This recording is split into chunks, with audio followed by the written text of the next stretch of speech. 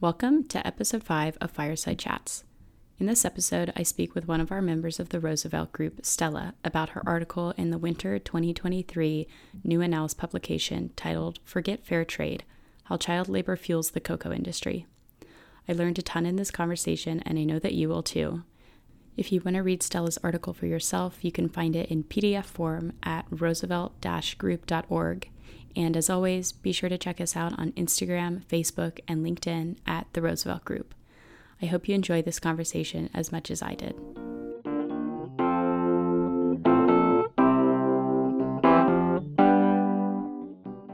Hi, Stella. Hiya. So to get us started, can you tell us where you're from, what year you are, what you study, and then I have a fun question. Okay. I am half French, half Italian, but have always lived in England. Bit basic, I know. I am in first year studying maths, but then with the add-on of like computer science and philosophy, just because. I think that was everything. Then there's a mystery question. Mystery question is, what's your favorite song right now? Favorite song right now?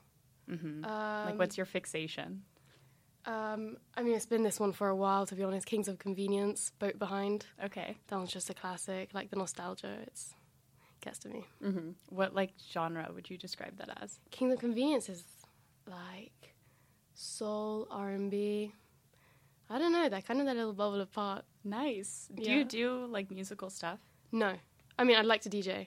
But okay. If anyone out there wants to lend me decks, please send them my way because, they're all being taken up. But that's my summer job is to pay for decks. Wow. So that'd be fun. Wow. I feel like you would make such a good DJ. And St. Andrews needs more female DJs. Yeah, because and most of the DJs that I know of are going to be leaving in the next year or 2 years. True. So I'm we need to fuel that. Yeah, you got to take over. Absolutely.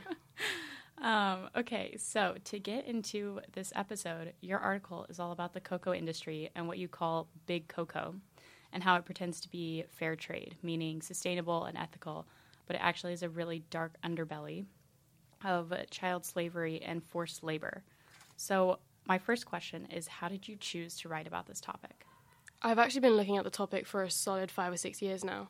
I wrote a long dissertation about fair trade, but within the tea industry instead, because a scandal came up a few years ago about the Sainsbury's supermarket. So this is how I came across fair trade as being more controversial than I would come across in our standard geography lessons, or because Sainsbury's decided to drop the fair trade certification and create their own.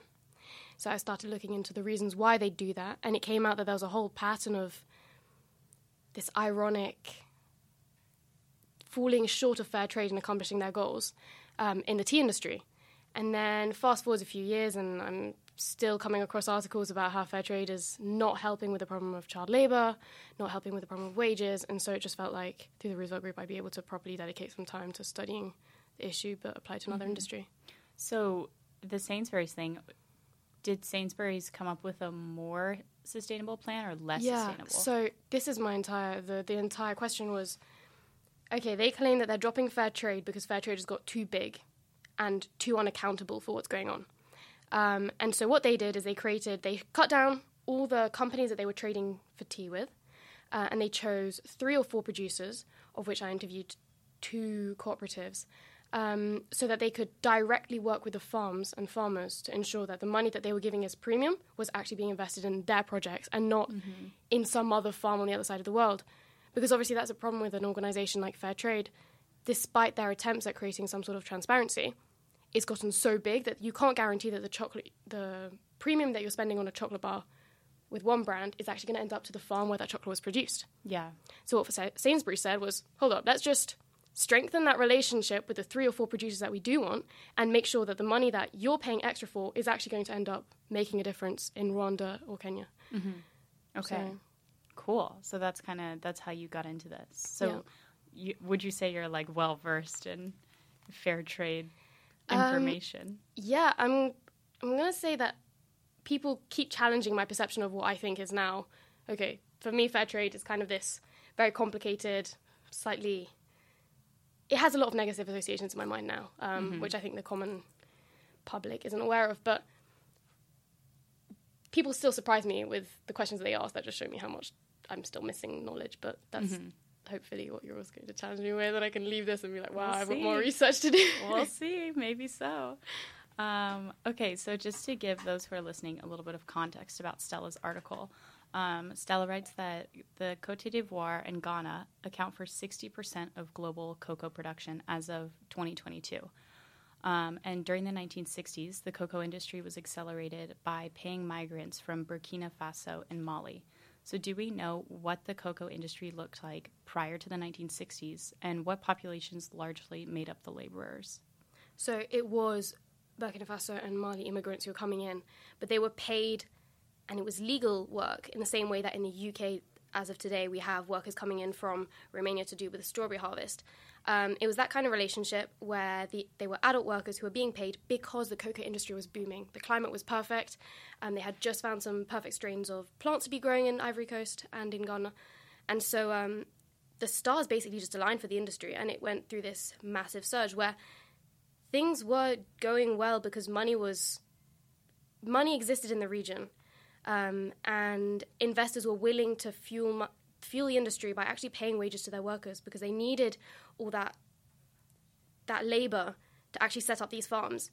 Once those farms were then established, and once they realized that there were some easy shortcuts to make, that's when the industry started turning dark, and pretty quickly it took, 10, 20 years for the labor force to then become majorly composed of illegally imported, trafficked kids. But actually before then, we were already going back into this issue of slavery. So it was really those 10 glory years in the 1970s, 80s of the cocoa industry where they were not that shady. Because otherwise, before then, you had the cocoa industry in South America, which was fueled by the slave trade. The far more conventional slave trade that we imagine of the end of the 19th century. Okay. Yeah, so it's kind of always been a dark industry, would you say, except for those few years? Like all those crops that then end up being imported into the West. Yeah.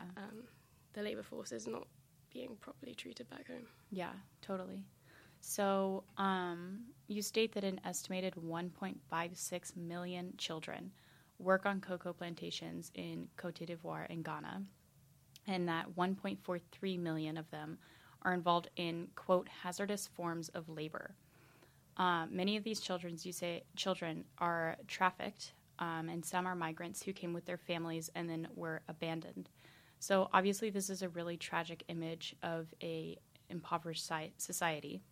How responsible for this do you think that the cocoa industry is for the lack of economic and wider functionality in these countries? I wouldn't say that we can attribute it entirely to the cocoa industry, because the underlying argument of all of this is if it wasn't the cocoa industry, it would be another one. As I was saying before, this same problem of child labour has happened in the tea industry, and so we're talking about Kenya and Rwanda, even in Sri Lanka, or you have problems in Thailand and Indonesia with the use of children in clothing manufacture. So I don't think any specific industry can be attributed to the problems that are existing within the infrastructure or the government's interference in the existence of child labour. I think one of the problems with the cocoa industry particularly is that it's mostly, so this term of big cocoa, which is Nestle, Hershey, Mars, Cadbury, they are massive. And so they do have a huge power in lobbying over the governments that, I mean, the tea companies and the clothes companies also have, so... Yeah, it's everything. Everything. I looked up when I was, doing a little bit of background research for this, how many companies Nestle, how many go under the Nestle umbrella. So many. And it said 2,000. Yeah. And one of them is Starbucks. And you start counting, and it's so many commercial brands. Even Cadbury's, which used to be independent in the UK, now is bought by Mondelez, and Mondelez has ties to Nestle. So they're still independent companies. But unless you are looking for, this is when I start talking about the bean to bar movement, because the way that they're getting away with this is just these huge economies of scale where naturally by the scale they're working at, it's impossible to stay accountable for everything they're doing. There's masses of data, there's masses of interactions, you've got so many middlemen. Where is it that you start giving responsibility to Nestle or to the people who are trading with Nestle or to the heads of the cooperatives? At some point, all of that responsibility gets lost along the line. Mm-hmm. Totally. So tell us more about what the bean to bar movement is. So the bean to bar movement is a bit of an epithet just for the idea that your chocolate is being produced by one cooperative. So sometimes a few more, but the idea is you can buy a chocolate bar and on the back they will tell you what farm it was produced in. So what region of the world, and then more specifically the country, and then more specifically, like you can, in theory, you should be able to book a flight and go visit the place where your cocoa was made. Mm-hmm. And a lot of companies have pretended to be in the bean to bar movement. So you've got companies like Tony's Chocolate Only, which is a scam. I'm so sorry, but their packaging is literally pictures of people breaking free from chains. It's the idea that it's anti-slavery. Whoa. And Tony's has been removed from a website called Slave Free Chocolate because of their links with companies that do and have been proven time and time again to be using it. So Tony's is a classic example of a company that started with great intentions because they were like a standard bean to bar movement. They started with a few farms, and then as soon as their company caught on in the Netherlands, firstly the founders left. They sold their company and had a great time doing I don't know what else. They are untraceable. Because they were caught.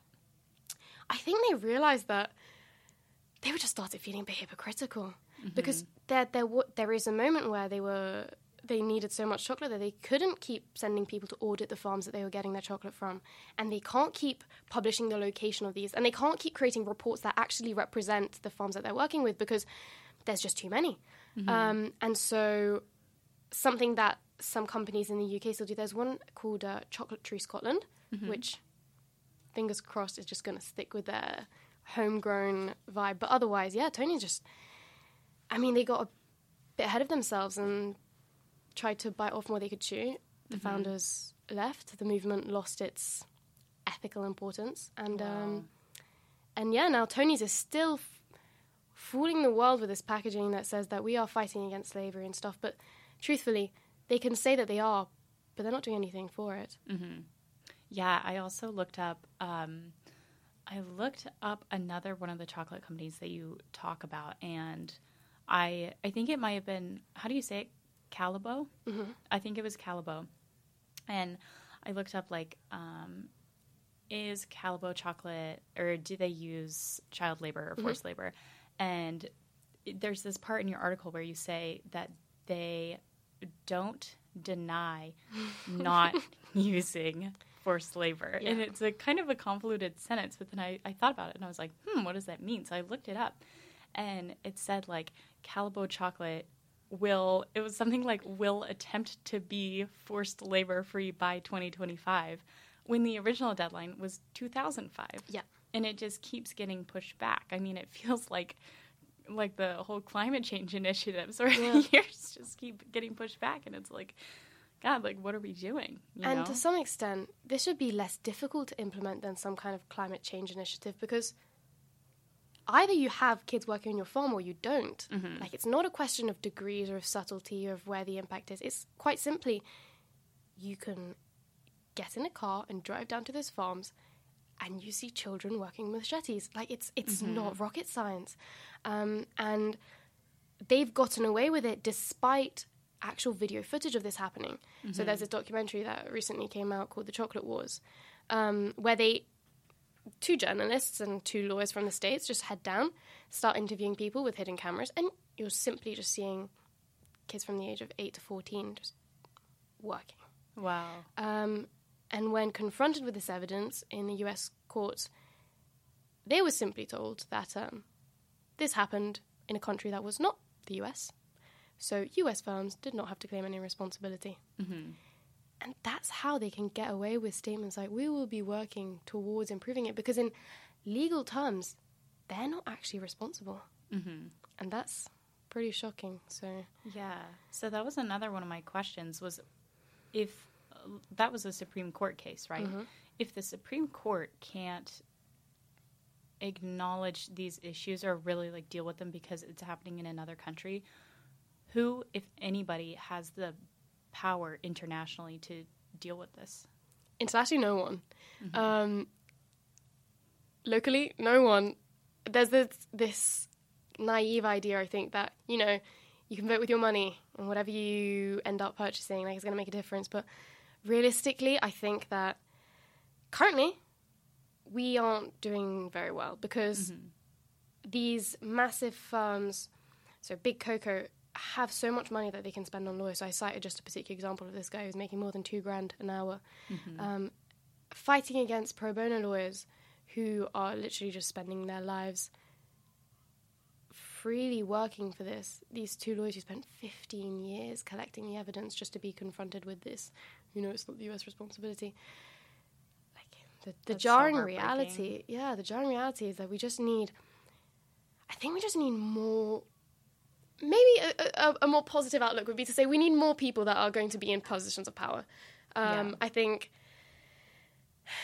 anyone here who's a student studying management, just if you get into a position of power in your firm, please just do something ethical with it, Yeah, it's just that all the management kids. Literally, and I know no one studies law here, but if anyone wants to go into journalism, yes, war is far more exciting, and yes, there are some cases which are going to be far more personally scandalous, and you could make a fortune from them, but I think if anyone managed to publicize and make a true breakthrough with these scandals occurring in the cocoa industry, or any other industry for that matter that employ child labor, if it could get published and go big, well, you've already gone halfway there. Because at a local level, like Fair Trade St. Andrews as a town movement is cute, and it's an honourable movement, but they're not making much of a difference. What is Fair Trade St. Andrews? It's a thing apart from the uni, a group of people who meet and discuss the fair trade options, I suppose. I went to one of their conferences recently where there's a Scottish firm which trades exclusively in ethical goods, their main one being rice, which was interesting, but again, it's small scale, and I think part of the movement is that it has to remain small scale. So unless you manage to get an entire... If the entire EU was sensitized to this issue and then they decided that everything that was being traded had to be small scale and ethically certified and perfectly audited, apart from the fact that it's incredibly practical, you'd need something like that, but it's unrealistic. Yeah, and also, I mean, if everything had to be fair trade and small scale, these massive companies with all the people working for them would see their downfall, right? Yeah, because as soon as you start decentralizing everything, apart from the fact that you do create more jobs on the ground. Yeah, true. So you get rid of the middlemen, but then you have far more people who are trained to be auditors, for example, or who have the skills to then manage the technology that you need to make the data transparent, that kind of stuff. So if firms decided to be more small scale, you could actually train more people on the ground to make sure that things were audited properly and the local economy would benefit. But then, yes, we'd lose the whole bunch of office jobs that we have back here. I mean, there are a number of people employed by Nestle in Switzerland. Yeah. It's huge. True. Yeah. Yeah, it feels like every country. Well, Switzerland, UK, US. Yeah. I guess all the other, I don't know. Okay. Yeah. So you, like, kind of going along the lines of these declarations of attempting to work towards being child labor free, you write that in 2001, the Harkin-Engel Protocol was signed, and this was an international declaration for the eradication of child labor in the major confectionery companies, which you list as Nestle, Cargill, and Mars as a few, pledged to reduce, quote, the worst forms of child labor. And those, I found this kind of funny. Those are capitalized, like capital W, capital F. So what warrants the worst forms of child labor as opposed to better forms of child labor? So you mentioned previously that if there's two different figures, 1.56 million kids, I think, let me check. I think it's 1.56 working cocoa plantations, 1.43 are in hazardous forms of child labor. So the hazardous are the ones that they consider worst forms. So the good news is that is the majority of children employed, in theory. So we're still talking about 1.43 million. That should be covered by the fact that they're trying to eradicate the worst forms. Otherwise, yeah, worst forms is a pretty vague way of trying to quantify our revulsion against the idea of child labor. Maybe the image of a child packing cocoa beans once harvested on a production line seems less offensive to us than the idea of a child working with a machete under the sun. Mm-hmm. But realistically, both of them still mean that the child isn't going to school getting an education or having a chance to grow properly. Yeah. So it's another caveat that helps them get away with whatever they're doing. Yeah. What was I going to say? I can't remember. Okay, so were there, I feel like we already kind of answered this, but were there any legitimate or tangible solutions implemented as a result of this declaration? No. If anything, they decided to all quit fair trade. So I cite 2 or 3 examples, I think, of Cocoa Plan, Cocoa Life. Basically, Nestle and Mondelez were the 2 main ones who decided that fair trade in itself was actually already starting to be a little bit too pricey for them. So they created their own. So you can imagine a company that already gets away with a lot, like Nestle, who decides to scrap an external certification entirely and create their own, which means that their accountability has really collapsed entirely. So their response to the Harkin and Engel protocol was the worst possible one you could imagine, as in they rejected... For how much... I express a lot of hate for fair trade, but at least they got the issue exposed. The founding of the movement was pretty honourable, and they did do quite a lot of good work. And then, in theory, they still have a kind of third-party external judge on what is being carried out in those farms. As soon as you give that responsibility of auditing to Nestle or Mondelez or Cargill or whoever, you can be certain that they are neglecting the majority of their responsibilities in terms of ethical production. Mm-hmm. So, yeah, they did nothing. So, fair trade, is this like, it's not just an adjective, it's an organization, right? Right. Fair trade, the logo that you can picture of a little man with like green and blue, that is a certification. Effectively, it's a third-party brand in the same way that you say Rainforest Alliance or UTZ. UTZ doesn't exist anymore, I don't think. But they're third-party auditors, in the same way that you might see something that's audited by PwC, that guarantees that the product has been harvested ethically. Okay. That also encompasses an element of environmental protection. But the concept of fair space trade, so 2 separate words, is just a generic idea that products should be traded fairly. So the price that we pay should reflect the cost of production. People should earn a minimum wage or a living wage that should give them access to basic rights. So fair trade as an organization tries to encompass these principles, fairly vague principles of fair trade. Okay. But it's not effective, is your point? It started off in the 70s again, in the Netherlands, I think, where they would buy... It started off not with food, but artisanally produced products, carpets and decorations, that were handcrafted in sub-Saharan Africa. And those goods were then purchased and resold in the Netherlands with the idea that those artisans back home would gain from this very small artisanal trade. Caught on, and they started expanding. As soon as they started expanding, they go into fruit and veg, which has a certain element of flexibility in terms of market prices. So all of a sudden, they had to go. It was go big or go home. They expanded. Now you get fairly traded or fair trade tennis balls, just to give you an idea of how huge they became. Whoa! A tennis ball has to be produced. There's something like a tennis ball is produced in 23 different countries, as in like to get one tennis ball, all the materials travel through 23 different countries. Whoa! So if you have an idea of how you can effectively audit the ethicalness of a tennis ball that's being produced across 23 different countries, like, let me know. But I think it's already giving a bit of an idea of how out of control something so big is. Yeah, totally. So you write that a conscious consumer who reads up on these companies' supply chains could be excused for believing that their chocolate was sourced ethically. I mean, easily through seeing the fair trade logo. Someone walking down the grocery store aisle sees that and it's like, oh, this is like morally good to buy, right? As opposed to a product that doesn't have it. So, and you say, or worse, their, quote, informed decision to purchase was helping to improve communities in West Africa. So does this imply that these companies are lying? Or, what actually goes to the betterment of these communities if something has the fair trade logo on it, and specifically chocolate, since that's the theme of your article? Well, to start with, have you ever gone into a shop and actively purchased fair trade? I don't know. With the idea that or even you Probably. go into H&M or any clothes brand and you buy the one that's sustainable. Yeah, I mean, it definitely has more of an appeal.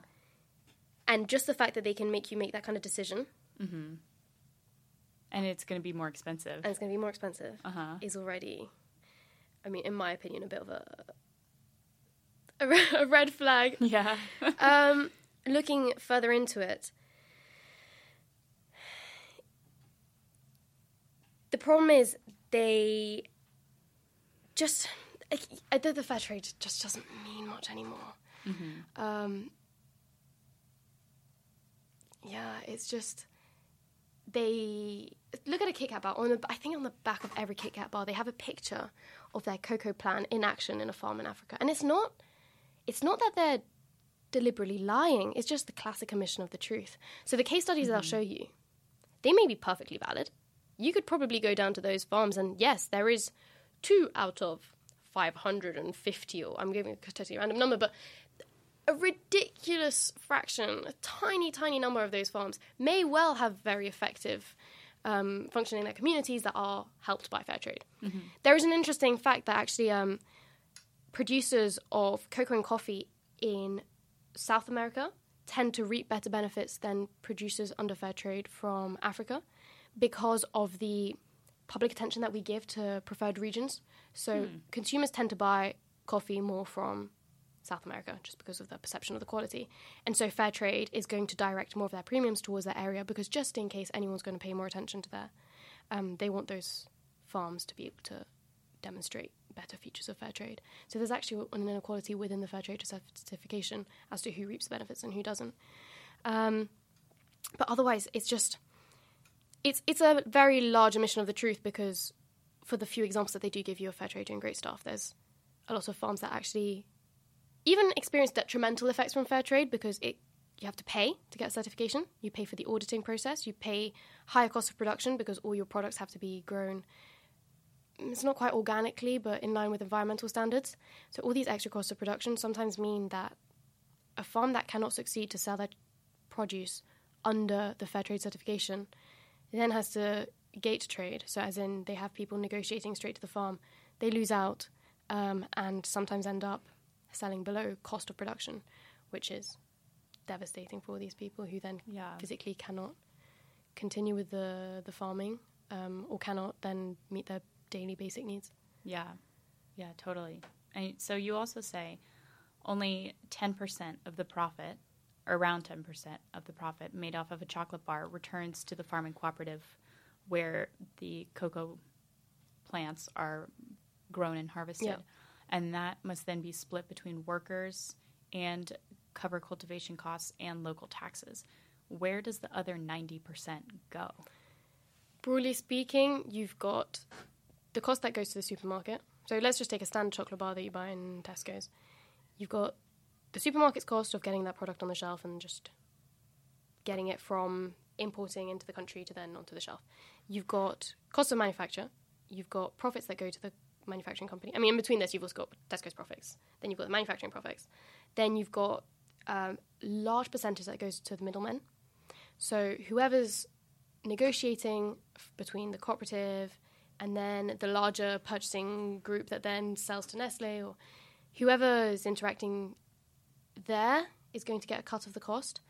I mean, it goes pretty fast. Already that, and you've covered the raw goods. And then there's obviously the fact that in the chocolate bar you've got other products getting mixed in, but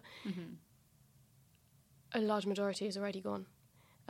That's why there has been a separate movement that has asked So I mentioned in the article this activist called Fernando Morales de la Cruz, who's actually going to be here in St. Andrews on Friday and Saturday. Oh, cool. To present a TED Talk. A little bit of a PR stunt there. But he explains how there's this possibility of creating a parallel movement called 10 cents per cup or 10 cents per bar, where we would pay an extra 10p with the idea that those 10p, you keep them together.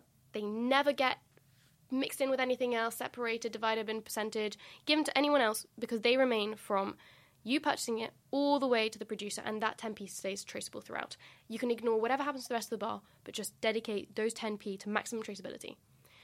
So they guarantee to get to the farmer. And the claim was that with those 10 cents, collectively you could make a big difference. Just the fact that, that money is not going to be touched by anyone else throughout the supply chain. Mm-hmm. Realistically, then it becomes more difficult because, for example, Starbucks was asked to consider the problem.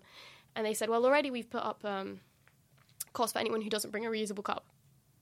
So you've got these kind of contrasting movements where, these firms are also having to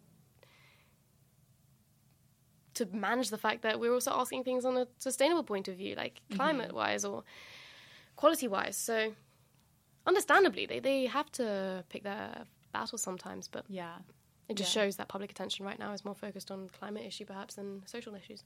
Yeah, true. That's Whereas in the 70s, it might have been the reverse. I don't know. Do you think that that's fair to focus more on climate than social? I think more generally it's fair that people just don't have the attention to care about everything. Mm-hmm.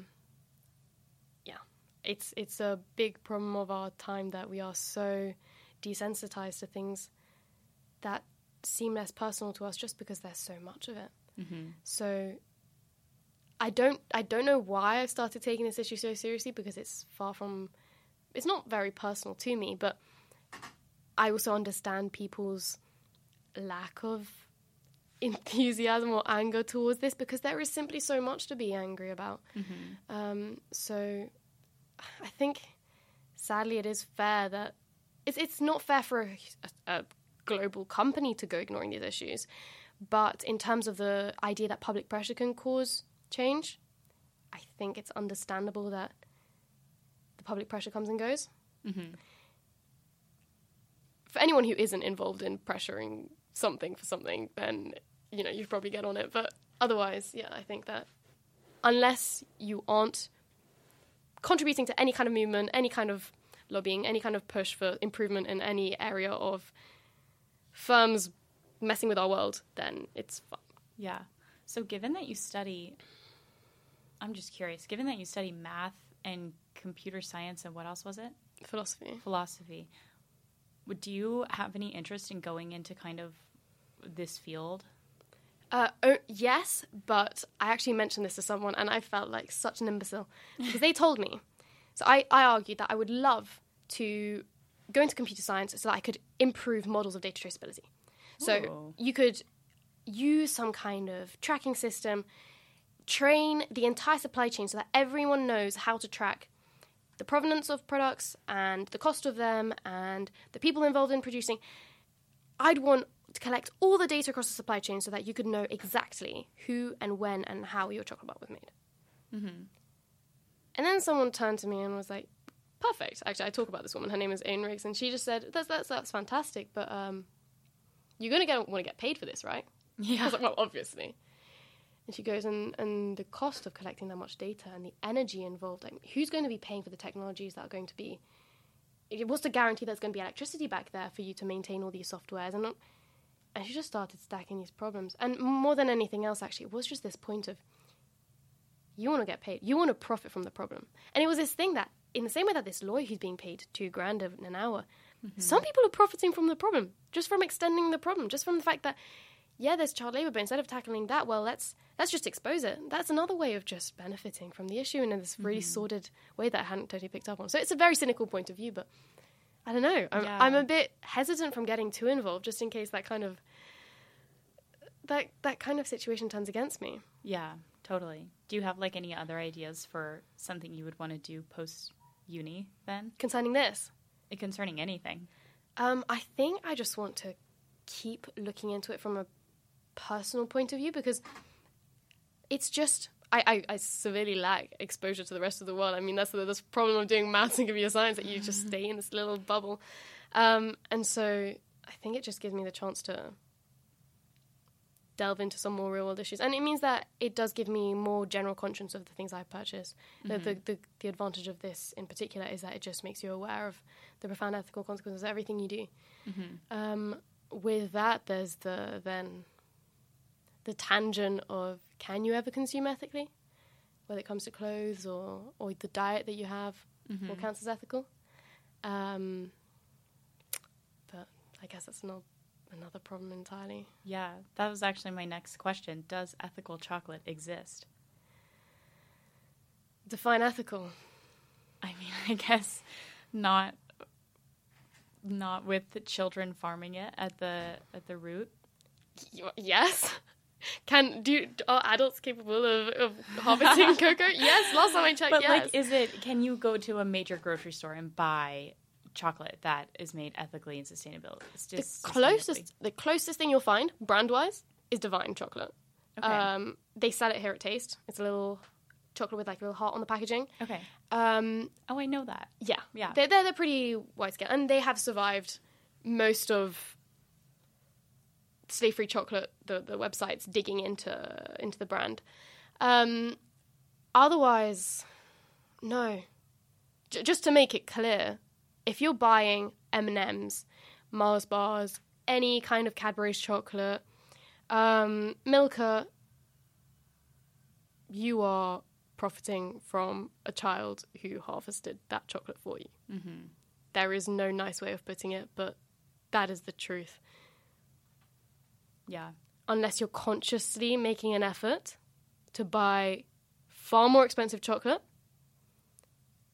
And it's, to have chocolate in the first place is a luxury, so it kind of reflects this value that we're supposed to be giving to the product.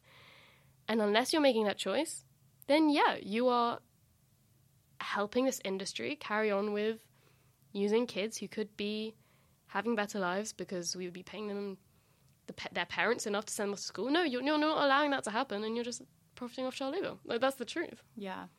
So how can the average consumer ensure that they're buying ethical chocolate? If they, on the packaging, what would it look like? Apart from the fact that the average consumer probably doesn't care. Yeah. But okay, me and you, if we wanted to... Or anybody listening. Anybody listening, you want to buy chocolate, go on this website called Slave-Free Chocolate. They have 30 to 40 brands on there. Some of them are more or less expensive. Some of them are more or less bougie. But there is a slight improvement in the ethicalness of the chocolate. Ethicalness? Ethicality? Either way. It's slightly more ethical. Just because someone has gone and scoured the networks of the people who work in top management positions, cross-reference the farms that the chocolate is sourced at, just to ensure that none of them correspond with people or known cases of child labour. In mainstream supermarkets, most of these brands don't feature. The only one that I've seen large-scale is Divine Chocolate. And a way to identify pretty well if any product, so this includes coffee, includes rice, that you're buying is sourced more ethically, if they cite the region and the country where the thing has been produced, then you're already off to a good start. Okay. So the same applies to coffee. If you go to a coffee product and you see that it says not only... Now there is an extra level because even Starbucks sells coffee that's just from Ecuador, but if you look into it and it says Ecuador and then it says the region, you're doing slightly better because it just means that in theory, if you were a conscious consumer who had unlimited means, you could go back and check out the country and check out the farm. And in reality, when you go to these farms, often they have spray painted a massive logo of the people that they source. So there is a way of ensuring some kind of accountability in that respect if they cite more specific locations. Yeah. So that actually also connects to my next question. Yay! I'm good at this. We're just on the same wavelength.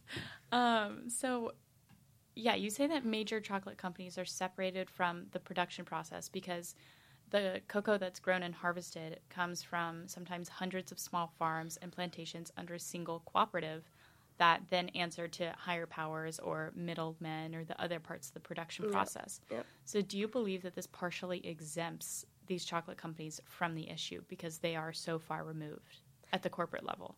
That's surely what they claim. Mm-hmm. The fact that they can claim that they don't operate in those countries because technically they don't. Mm-hmm. All they're doing is trading with other middlemen. They might, somewhere along the line, own those middlemen.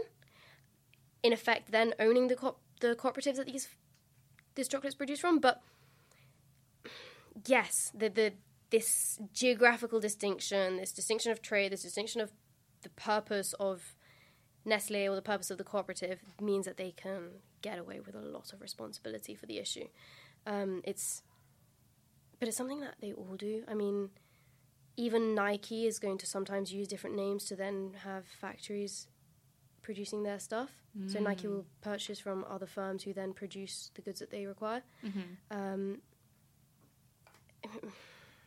Yeah, there's so many loopholes. There's so many loopholes, and people also do on a personal level in terms of money laundering. You know, it's the same kind of idea that as long as you can put someone in between you and the crime, then chances are the crime can get lost somewhere along the way, or the responsibility being yours can get lost somewhere along the way, or offloaded onto an entity that doesn't exist. Wow, that is so shady. Oh, it gives me chills. But I mean, it's quite fun. But it's just the way the world works, I guess. Yeah. Wow. Yeah. So okay. So would you say this is mostly, when you say the consumer, what specific regions and countries are you referring to? I think I have this perception of the Western consumer. Mm-hmm. Probably influenced a bit by this idea of the Western colonialism, the people who are actually going to be profiting from the people. Anyone that we can generally say profited off the slave trade is probably pretty likely still profiting off child labour today because of just the natural wealth that the countries have more of now, which puts us in positions of making... I mean, we have choice.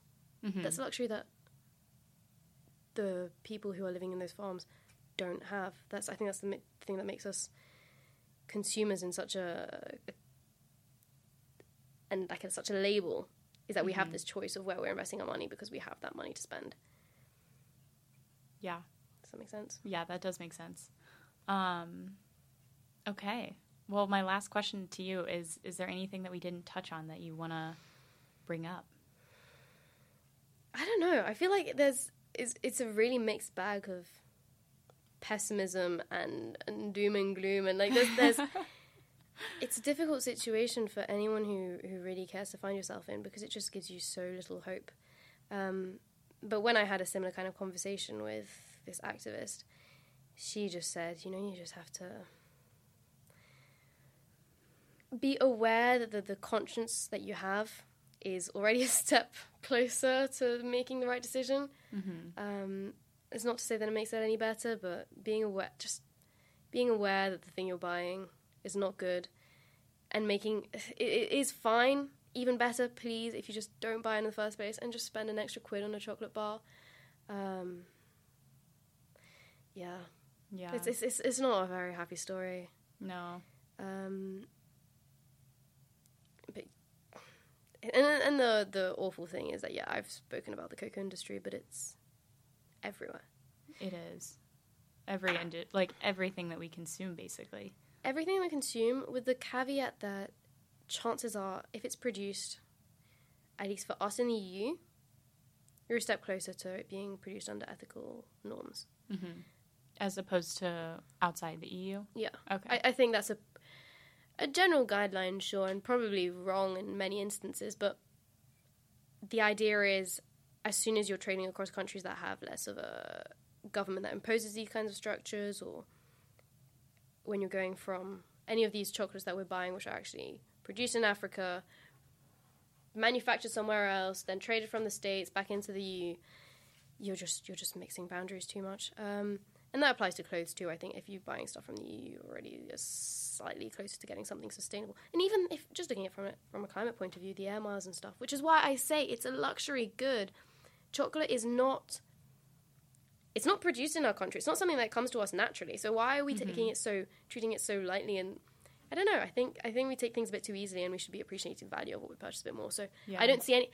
personally, I don't see anything wrong with investing a little bit more money in something that's supposed to be a treat, supposed to be a luxury like chocolate. No one needs chocolate, realistically. No. And for no so one needs long, coffee. I mean, historically, it was a huge delicacy. Exactly. Until, like the 1960s when the production was so accelerated. Boomed, and then, so I don't really see anything wrong with, even for us, just to take a step back and stop being so consumerist and just, appreciate the little luxuries in life and be dedicated to investing a little bit more in that. But that also applies, that mentality applies to clothes, it applies to technology that we purchase. Yeah. I think it's just valuing what we buy a bit more. So it's again, this idea of ethical consumerism. If we are consumers and we have that luxury of choice, where are we going to put our money to really value it?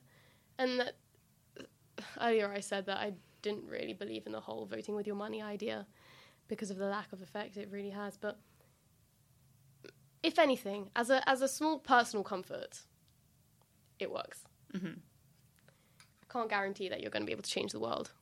But if you want to make yourself feel slightly better, that that you're not exploiting child labour, maybe just give a little bit more time and thought and money to the food that you're purchasing. Just an idea. Nice. Absolutely. Well, Stella, thank you so much for joining me on the podcast today. For those of you listening, Stella's article can now be found on our website in PDF form. That's at roosevelt-group.org. As always, be sure to check us out and give us a follow at the Roosevelt Group on Instagram, Facebook, and LinkedIn. See you next time. Bye. Bye.